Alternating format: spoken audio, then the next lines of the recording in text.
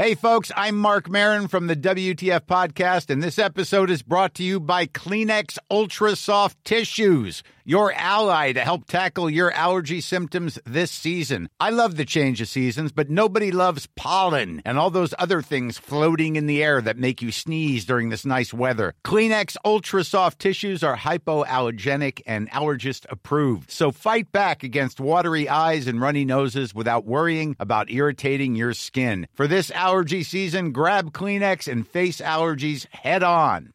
Hey, it's Ryan Reynolds, and I'm here with Keith, co-star of my upcoming film, If, only in theaters May 17th. Do you want to tell people the big news? All right, I'll do it. Sign up now and you'll get unlimited for $15 a month and 6 months of Paramount Plus Essential Plan on us. MintMobile.com/switch. Upfront payment of $45 equivalent to $15 per month. Unlimited over 40 gigabytes per month. Face lower speeds. Videos at 480p. Active Mint customers by 531.24 get 6 months of Paramount Plus Essential Plan. Auto renews after 6 months. Offer ends May 31st, 2024. Separate Paramount Plus registration required. Terms and conditions apply if rated PG. Hello movie truthers. Welcome to this week's episode of Truth and Movies. I'm Michael Leader. I'm Hannah Strong. And I'm Campbell A. Campbell. And today we'll be talking about M. Night Shyamalan's high-concept yarn Old, the twists and turns of the Cannes Film Festival, and in Film Club, Claudia Wiles' 1978 gem, Girlfriends. All coming up on Truth and Movies, a Little White Lies podcast.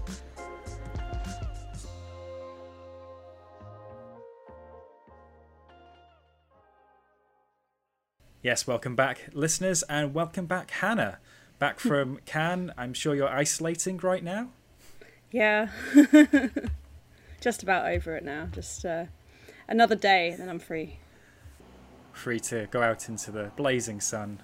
I'm sure you've been missing since coming back from Cannes. We'll be hearing all about your Cannes highlights and lowlights, the pitfalls and everything very shortly. But Campbell, welcome to the show. It's been a while, I think, since you were last on, certainly not since we've relaunched and revamped, and we're using that as an opportunity for all of our returning and regular contributors to reintroduce themselves to the listeners. So, Campbell, who are you?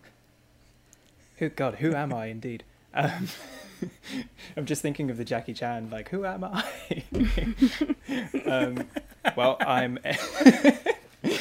I'm a film critic and TV critic and what have you critic. I'm based in London. I kind of think of myself as omnivorous when it comes to this sort of thing, but I like particularly to write about animation, more on the critical side than like the industry itself, but a lot of anime and things like that, to my joy and shame. Sadly, we don't have any anime for you this week, but we do have M. Night Shyamalan. What's your history with him? Are you a fan? Yeah, I have a strange history with him in that it's not so much that I fell out of favor with him in that sort of rocky middle period of his career, in that I just haven't watched any of that stuff. So my opinion of M. Night is quite high because I haven't seen a film of his that I've disliked yet. I've very recently watched The Village for the first time, and my housemate was just like, "Oh, it's terrible," and he's constantly telling me it's terrible. I just watched it. I was like, "You're wrong," and I left him and my other housemate to argue about that while I went to the movies again. But yeah, I think he's a very interesting visual filmmaker. He always has he's always very playful in his style. Things like The Visit, I think, was really invigorating for found footage. I think The Village, even among its like very deliberate pacing, does some really unnerving stuff with like negative space and is very romantic. And I think he has this undercurrent of sincerity that grounds his films, as weird as they get, that I think just really clicks into place for me each time. I find him to be one of the more exciting kind of American filmmakers with a budget. And so we'll find out in moments how his new film Old sounds. So we might as well just kick off the new release section of this podcast then. Let's start off with M. Night Shyamalan's Old.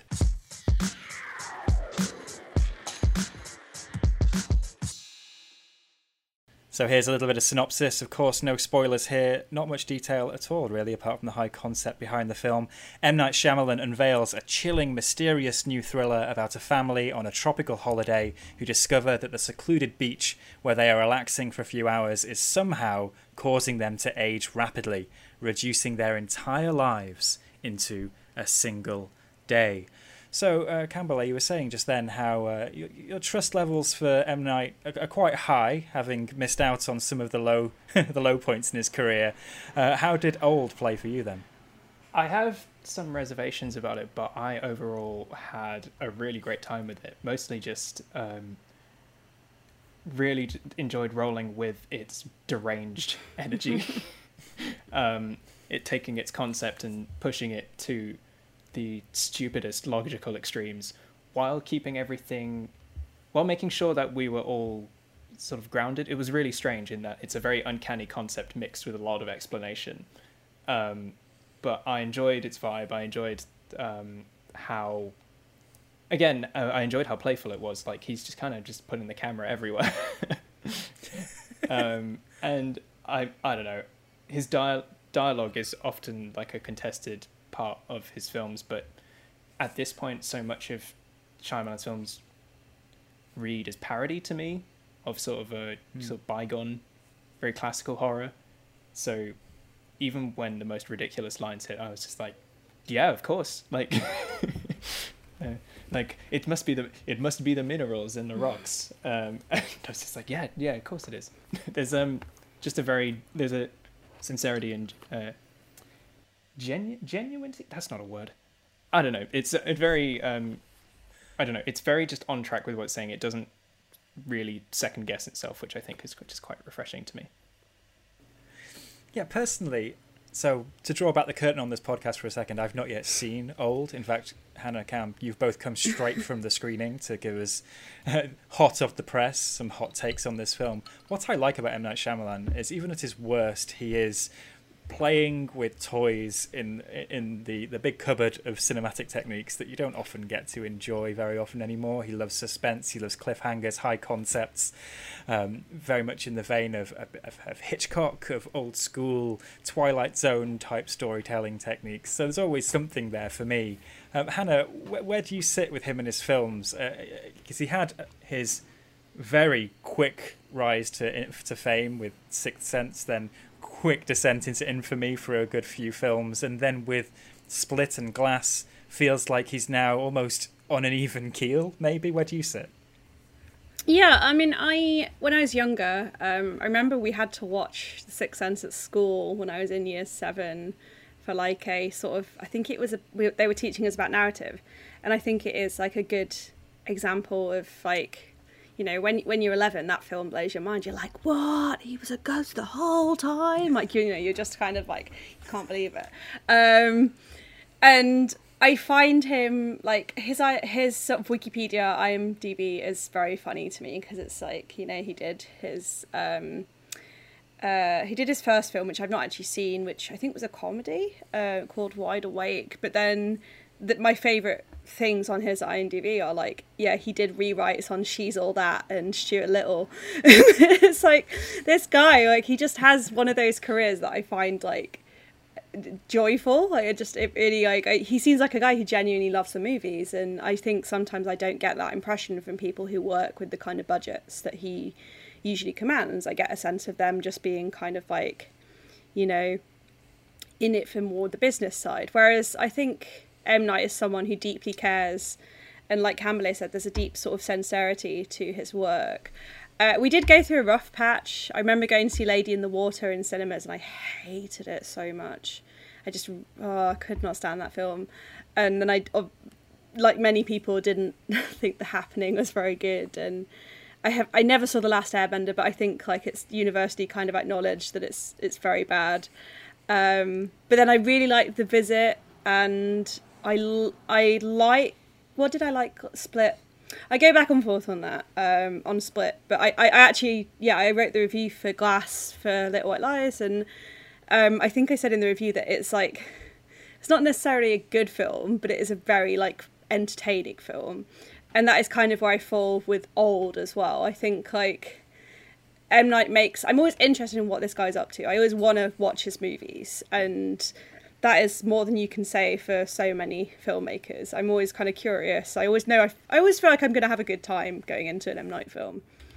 I just love seeing him show up in his little cameos. He cannot resist. I was actually just going to say a completely irrelevant fact, but I think one of the last podcasts, the Truth in Movies podcast I did, was about Glass, and I had that very similar thing where it was just like I knew I was in for a good time regardless, and it was funny that in that my joy in watching Glass came from him setting up this very ostentatious like cinematic universe like so many want to do at the moment, and then just completely just deflates it in the funniest possible manner with that ending, which I don't know if we're beyond the statute of limitations of spoilers on that one, but it's just like the most hilariously downbeat note that it could possibly do.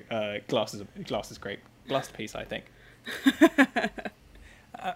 And I'm sure there isn't much you can tell us about Old before we stray into spoiler territory, perhaps.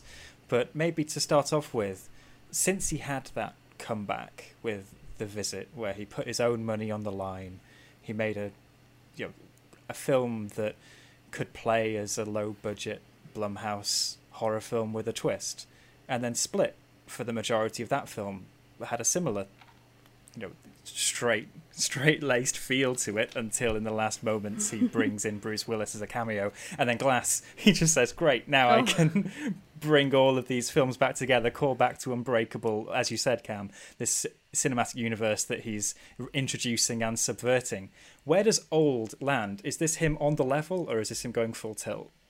I think in a lot of places he swings for the fences again. Narratively, it feels a bit... In places it feels a lot like something he would make, and in places it's a bit unexpected. Like in some places it's very straightforward, I think, but then in others it does a very similar thing to The Village in that it builds this sense of mystique around everything that's happening, and it's all very uncanny and weird, and it draws your attention to these things that you're not ever... At points you're not sure if it'll be explained, but then after a point the answers sort of just come tumbling out. And not all of them are very satisfying, and it's not a satisfying thing to witness having these things answered, and it's like you feel like you could do with some of the mystery just being preserved, but at the same time he's just doing this absolutely bonkers stuff with the concept, like there's this unbelievable set piece that capitalizes on the fact that it's a beach where people's bodies are rapidly aging, and that includes a lot of different things about the body, so trying to withhold a bit here, but so there's an impromptu surgery that needs to be done, and it's nigh impossible because the body is moving in time so fast that the incision immediately closes up, and he just makes an absolute meal out of that moment and does a lot of it not even kind of showing all of the gory detail, and that's where it comes back into really feeling like an M. Night film for me, where he's doing a lot just with what we don't see. And in that respect, I think teaming him up with I don't think I can pronounce his surname, but the cinematographer Mike Gilakis, who worked with Jordan Peele on Us, who is doing his past work. It does a lot of similar stuff where in Us it was always something out of the corner of your eye.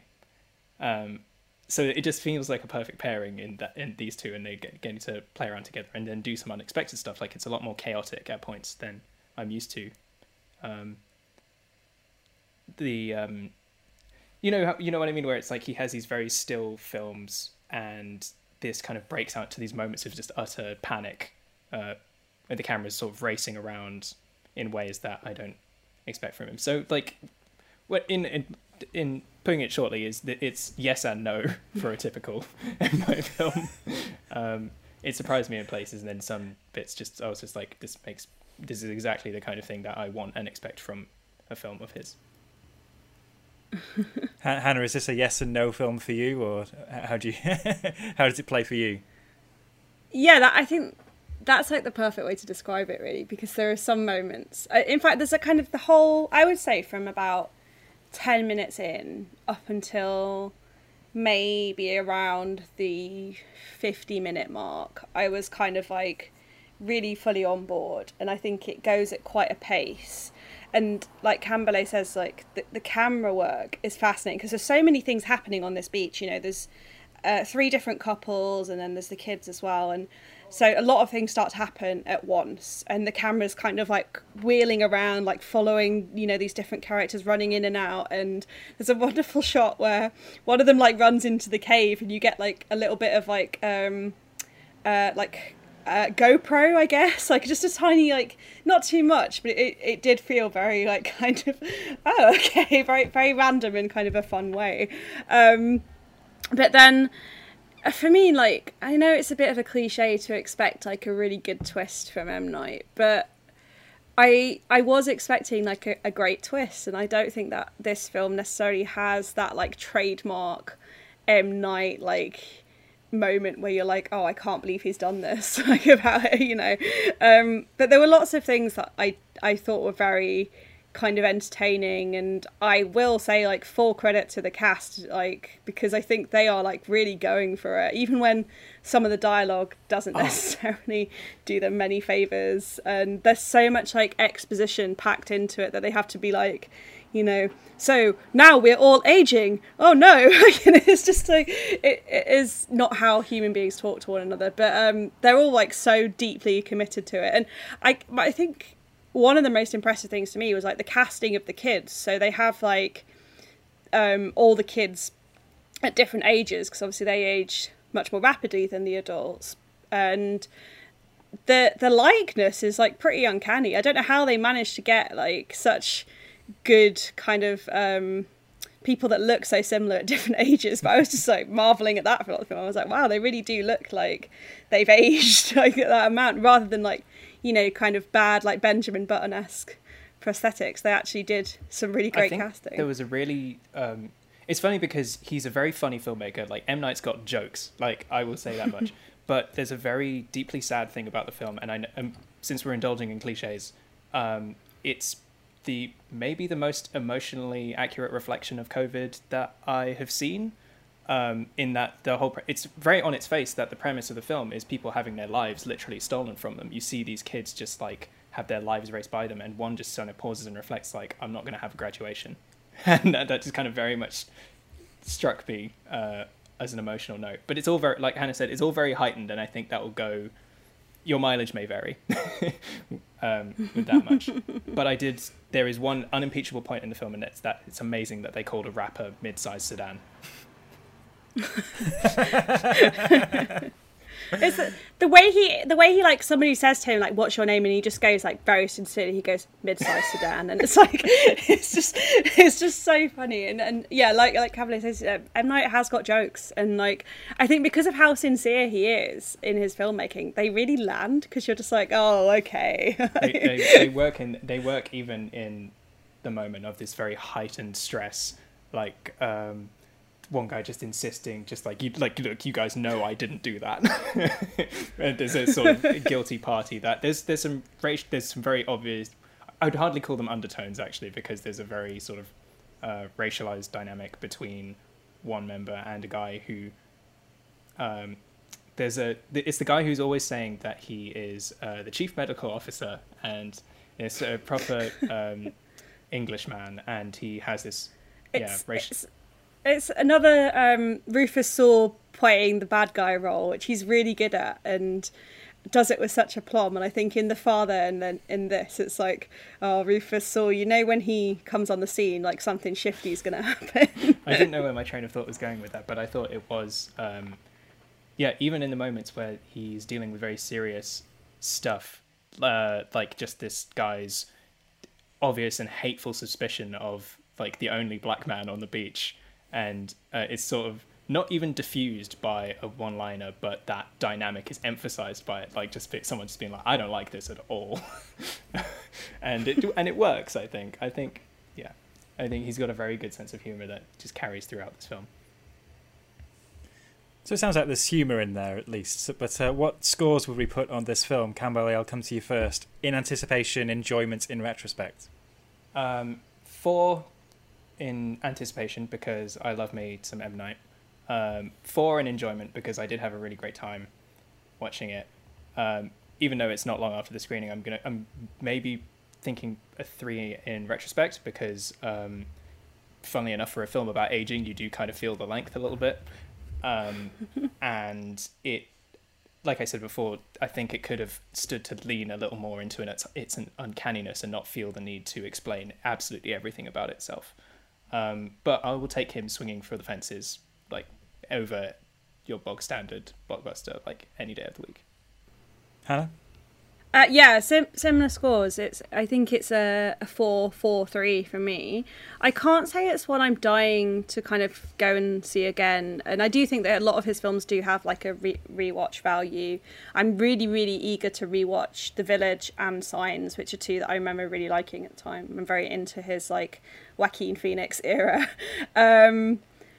But yeah, I just feel like there's maybe something missing here. It does raise some interesting questions that maybe like I don't think we've seen M. Night maybe tackle before, like the idea of kind of not to spoil anything, but there's a whole kind of utilitarian like kind of like sub theme going on, and you know, kind of like, oh, what do we sacrifice in the name of like the greater good? And it is an interesting film for sure, and I would definitely recommend it to people. I think in a packed cinema it will play over very well. I think there'll be a lot of kind of like cheering and like gross out like cries. So yeah, but I think like a 4-4-3 for me. Well, listeners, there you have it. M. Night Shyamalan's latest film, Old, is in cinemas this weekend. If you do watch it and discover its various twists and turns, let us know what you think at the usual channels, at LWLives on Twitter, or truthandmovies@tcolondon.com via email. Up next, it's Out with the Old and In with the New, the brand spanking new, that is, with the freshly premiered delights of the Cannes Film Festival.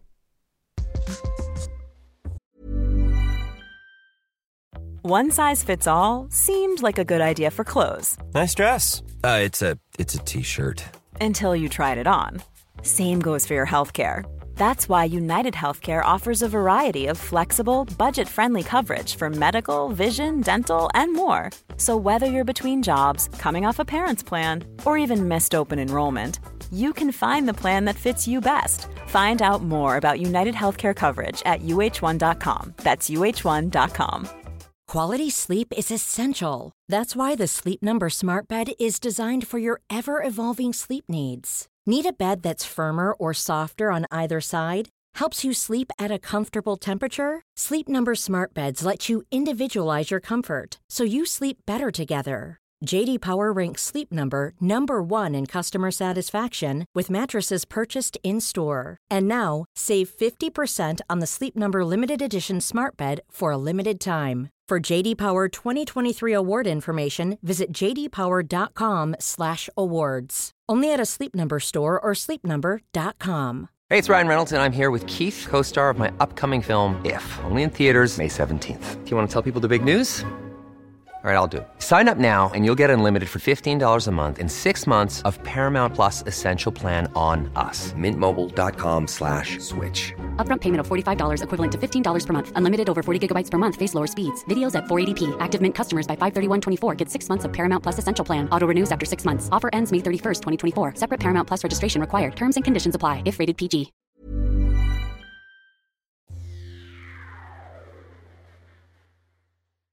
Yes, Hannah, we talked about this up top. You have just recently returned from the Cannes Film Festival. It sounds like you were really spoilt this year for good films, right? Yeah, it was. I didn't really know what to expect, because I think, obviously, you know, film festivals have kind of been in a bit of a strange position during COVID, and I don't think necessarily the lineups have been as good as they probably normally would be. I think there's a lot of distributors who are still not so keen on the virtual format, and it's kind of like, well, why would I premiere my film at a virtual festival when I could just put it on my own video on demand platform? So I do get it. But Cannes, yeah, it was after a lot of back and forth and kind of thinking it would get cancelled last minute. It miraculously did go ahead and was a very strong year, I think. Even talking to some kind of more seasoned festival goers, there was a sense that actually they did put together a pretty great lineup, all things considered. Tell me about these films. Do you have a top 5 ready to go? I do. So I'll tell you my favourite thing I saw, and then the other things I think are kind of just like in no particular order. But my favourite thing I saw was The Worst Person in the World, which is the new Joachim Trier film. I think also like deserves an award for being the kind of the best titled film at the festival. I think it's a very funny title for a film. And I'm sure we'll obviously cover this again in upcoming months, but it is a kind of a romantic comedy drama, I would say, about a woman called Julia, and she lives in Stockholm, and she's just navigating her love life, her career, and it's very funny, very touching. I think very it explores the kind of like divide between millennials and Gen Xers in a way that I thought was very kind of like well observed, and I just had a really good time with it. I wasn't expecting to kind of be as into it as I was. I think that Renata Reinseva, I think that's how you pronounce her name, who plays the lead character, she won the Best Actress award at Cannes. She's magnificent. I hope that she kind of goes on to a big starry career, even though she looks so much like Dakota Johnson. It is like uncanny. But yeah, that was definitely kind of number one. And then the others, I was a big fan of Titan, the Julia Deconer film, which of course won the Palm. Very hard one to kind of talk about without giving anything away, because it's very sort of it's complex but also quite simple in terms of like what happens, but you kind of don't want to dumb it down to its like shock-worthy moments, which also have largely been spoiled by people on Twitter who should know better. But yeah, just like she's someone that I've followed since Raw, and was really kind of excited to see her do this amazing sophomore feature. And then the kind of other three, After Yang by Kogonada, his again a second feature which I thought was very impressive, about a family who are kind of mourning their robot family member, which is really great. Paul Verhoeven's Benedetta, which was everyone's been talking about that for years because it's been so delayed. His like non-spoitation romp, which was just the most fun to kind of watch in a packed cinema. It was just an absolute hoot. The man is insane, and I really love that for him. Love that, full stop. And then Jacques Audiard's Paris, 13th District, which again like a romantic drama comedy, which I was amazed I liked because I really hated Rust and Bone, so I was quite nervous about him going back to that sort of like romantic territory, but now I thought it was amazing.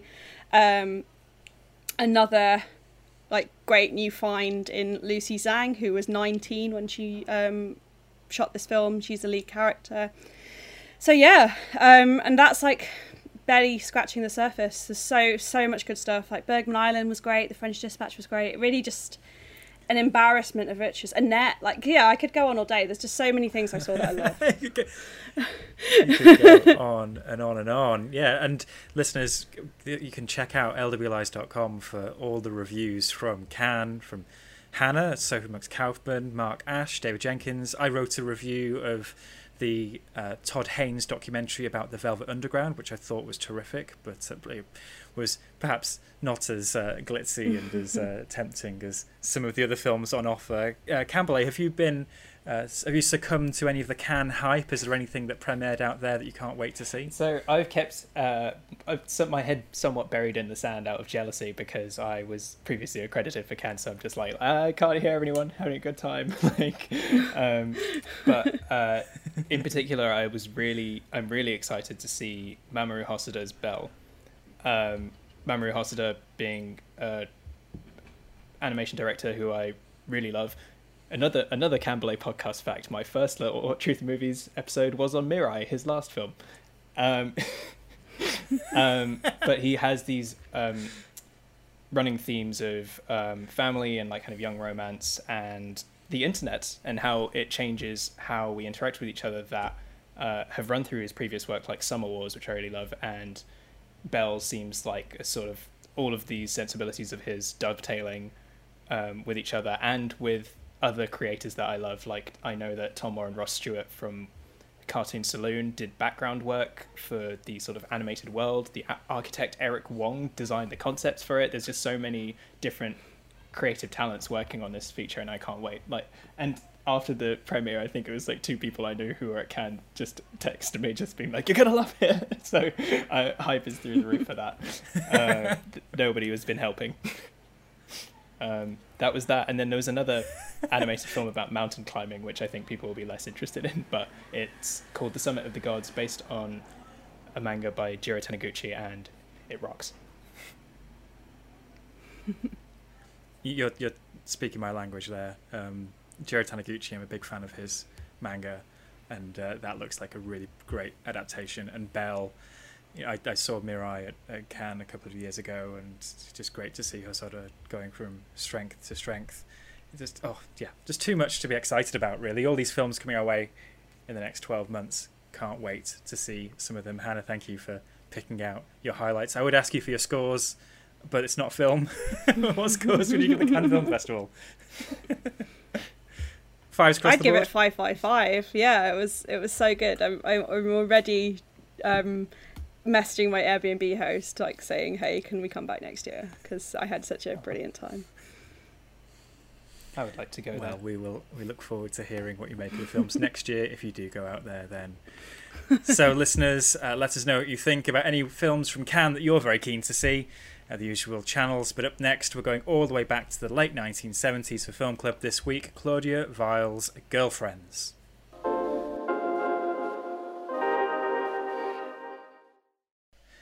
So, Girlfriends is back in cinemas this week thanks to Park Circus, and here's a bit of blurb from them.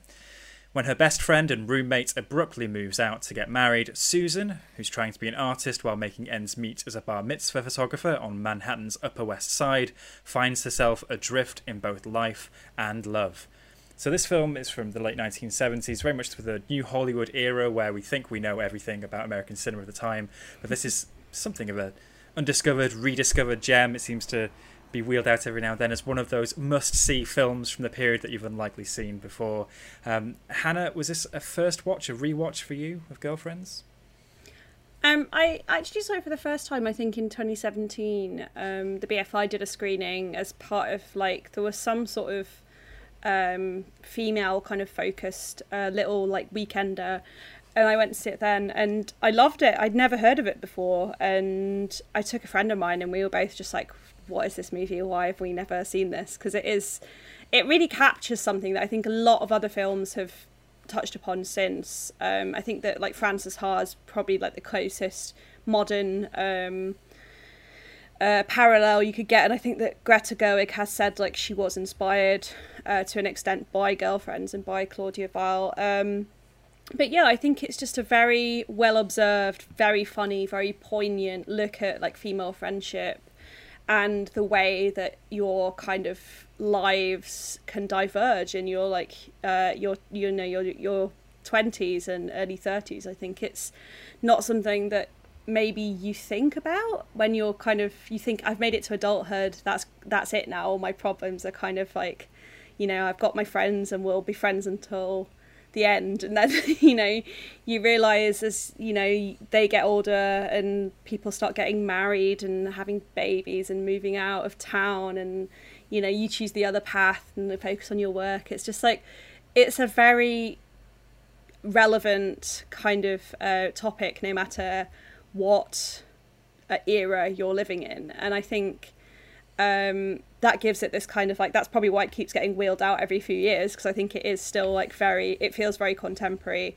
but then also it is, like, so keenly observing the period it's set in, where women did really have to choose if they wanted to pursue a career or get married and have kids. There was no kind of opportunity to have it all. So I think like it's just a very like I was gonna say competent, but that sounds like a diss. But that's not, that's not what I mean. I mean it's just women it's, can make movies it's very, too.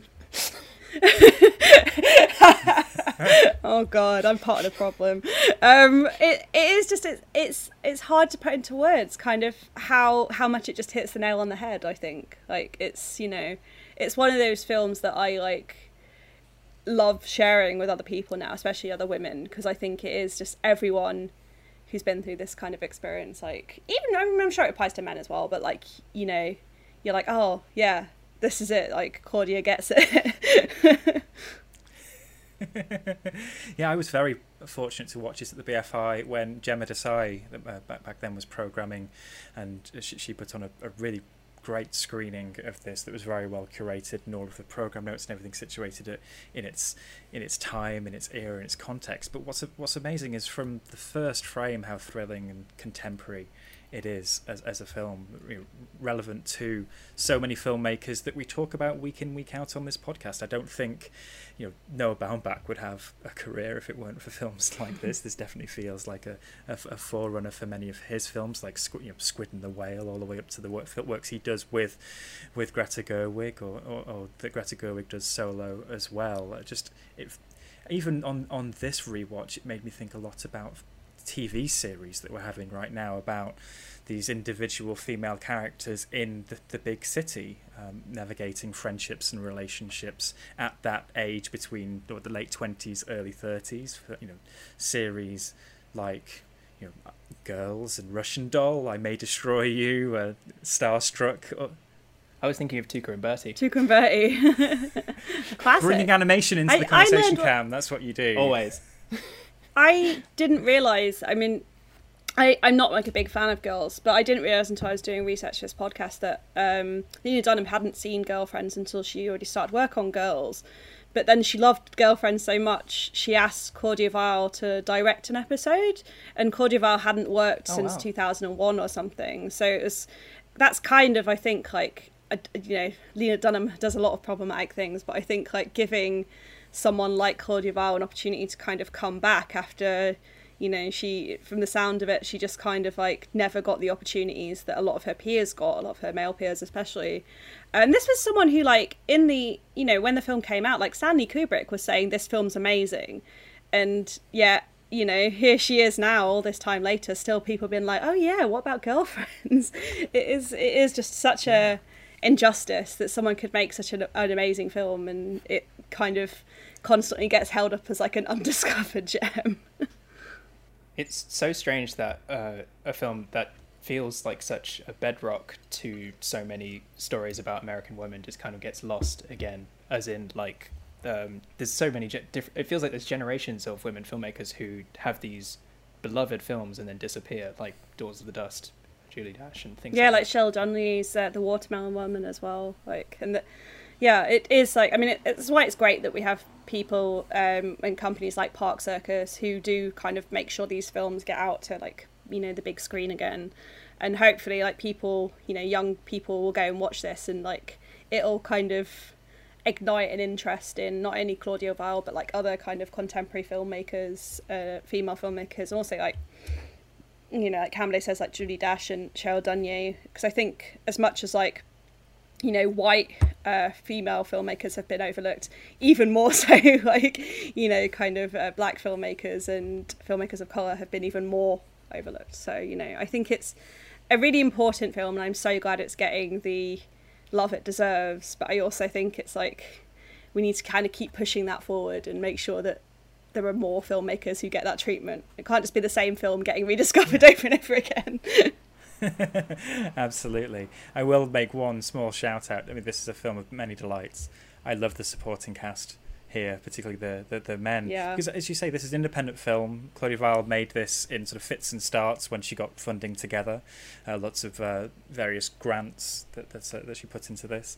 But, you wouldn't think that it was a low-budget indie film, because it has 3 very recognisable household name actors in Bob Balaban. It also has Eli Wallach during the phase when he didn't look like Good, the Bad and the Ugly, but he wasn't the ancient man that he is in The Holiday. But then for me, the absolute highlight is Lord Christopher Guest, in the years before Spinal Tap and before he found his own voice as a filmmaker, popping up here as the sort of on-off boyfriend of the main character. So it's those characters are so well cast and so well observed, so there's such a tapestry here of delights. Cam, I realise we didn't hear much from you on this. You mentioned Tuca and Bertie. Do you want to quickly elaborate on that and what you thought of the film? It was mainly in the film's covering of learning how to be alone after forming a very close friendship with someone, which is what struck me about that. Tuca and Bertie is obviously like kind of very colourful, but at its core it is a show that is about these 2 women learning how to sort of separate their lives from each other, one a little bit more than the other. But it struck me in that sense, and I think it's just generally a very amazing portrait of like what it is to live by yourself in the city. Like some bits were kind of scary, some bits it's like where you can sort of see our independence flourishing and things like that. And then sometimes when you just bump into weirdos by yourself, like the moment with the taxi driver just being like, it's about time I think that women got treated like first-class citizens. I thought was really funny. But I think, very, like Hannah said, very keenly observed, very often beautiful film. Well, there you have it, listeners. Claudia Wild's Girlfriend's back in cinemas this weekend, thanks to Park Circus. I think it's a strong recommendation from the 3 of us. Go and see this, and hopefully it's just one step in the journey of discovering all of these hidden gems in the history of cinema that don't get the limelight they deserve. Let us know what you think if you do see Girlfriends or any of the films we talked about this week. Email truthandmovies@tcolondon.com or tweet us at LWLies. Cam, Hannah, thank you so much for joining me. Next week, we're talking The Suicide Squad. We have music documentary The Sparks Brothers, and director Edgar Wright is popping by to talk music documentaries as well. And Film Club is one of the films that Edgar Wright cites when we asked him what his favourite music documentaries are, and that is Anvil, the story of Anvil. Subscribe to us wherever you pod, and if your podcast player of choice lets you leave reviews, we'd love it if you left one for us. Thanks for listening, and see you next time.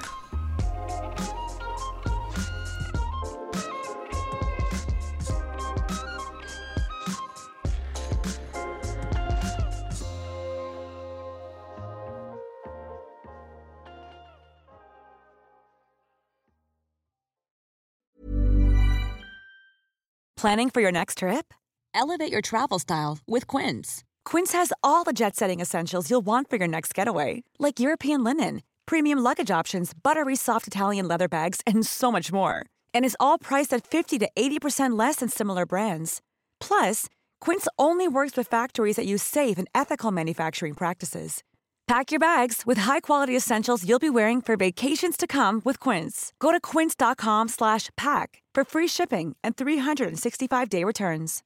Imagine the softest sheets you've ever felt. Now imagine them getting even softer over time. That's what you'll feel with Boll & Branch's organic cotton sheets. In a recent customer survey, 96% replied that Boll & Branch sheets get softer with every wash. Start getting your best night's sleep in these sheets that get softer and softer for years to come. Try their sheets with a 30-night guarantee. Plus, get 15% off your first order at bollandbranch.com. Code BUTTERY. Exclusions apply. See site for details.